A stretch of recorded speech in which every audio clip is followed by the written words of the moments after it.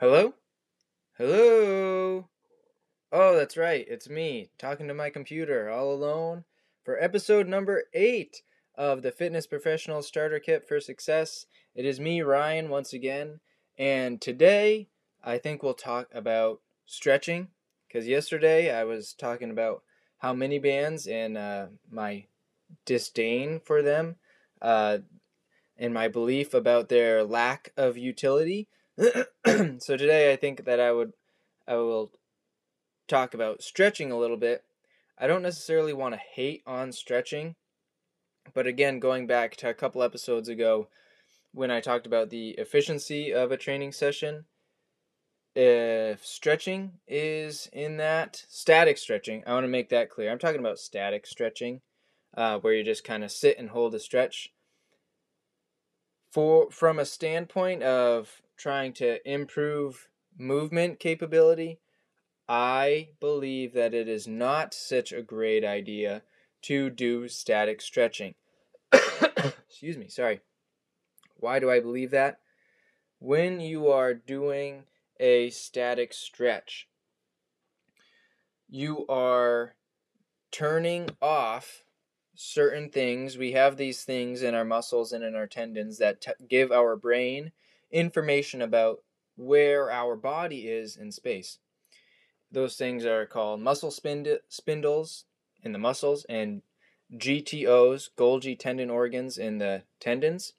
The names don't really matter so much, but there are those things that kind of help give our brain information about where our body is and what our body is doing, how fast our joints are moving, and stuff like that. And when we stretch, we are essentially trying to destroy that pathway of our muscles and tendons sending information to our brain. Destroy is probably too harsh of a word, but it's just the word that I thought of. So when you stretch and you kind of make that information sending pathway worse, you are decreasing the information that your brain now has about your environment, about where your body is. And guess what that does?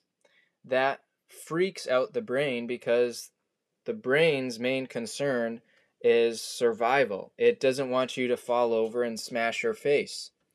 So when the brain doesn't have that information about where the body is in space, the brain is then going to tense stuff up.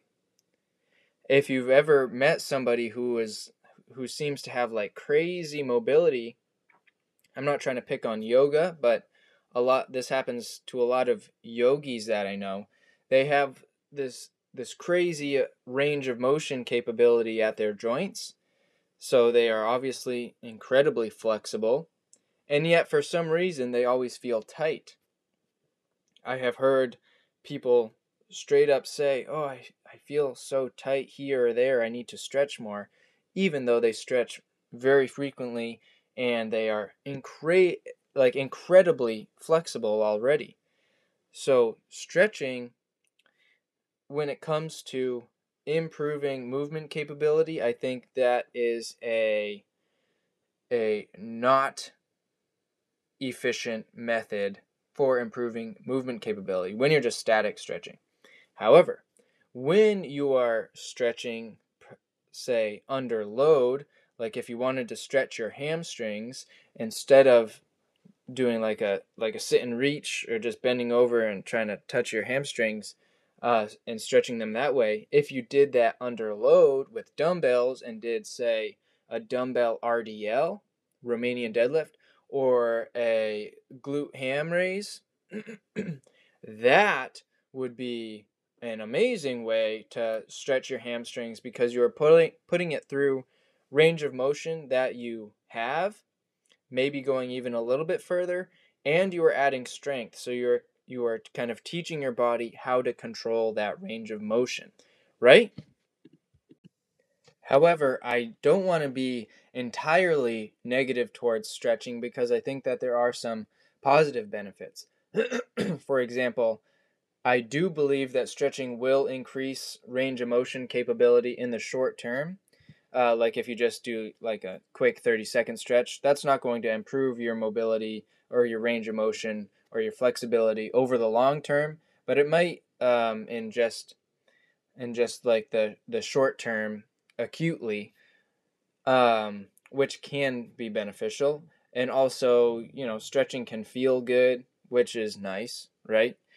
As well as stretching can, like specific stretches, can be used to kind of tone down the nervous system. So there are a couple of stretches that I do like, especially at the end of a workout, to kind of tone down the nervous system, doing stuff like a deep squat lat stretch where you hang onto a TRX. The TRX is kind of up high and you're hanging on, and then you just sit all the way down trying to get your butt to your heels.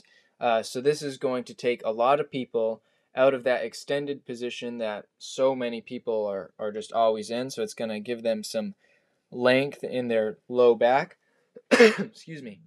And just like the name says, it'll probably stretch out the lats, which are also often, for lack of a better word, a tighter muscle on people, and just feels good. And it, like I said, kind of tones down the nervous system, which is actually probably one of the number one things that you can do to actually improve your movement capability and your range of motion.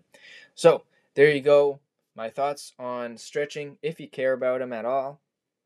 I realized that a couple of my podcasts, well, I guess I've only had 8, so a couple is almost all of them.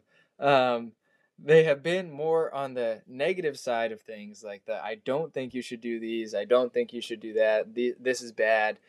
So I'm going to try to stick away from that because I'm actually not a negative person. So from here on out, I'm going to be trying to remain as much on the positive side of things as I can.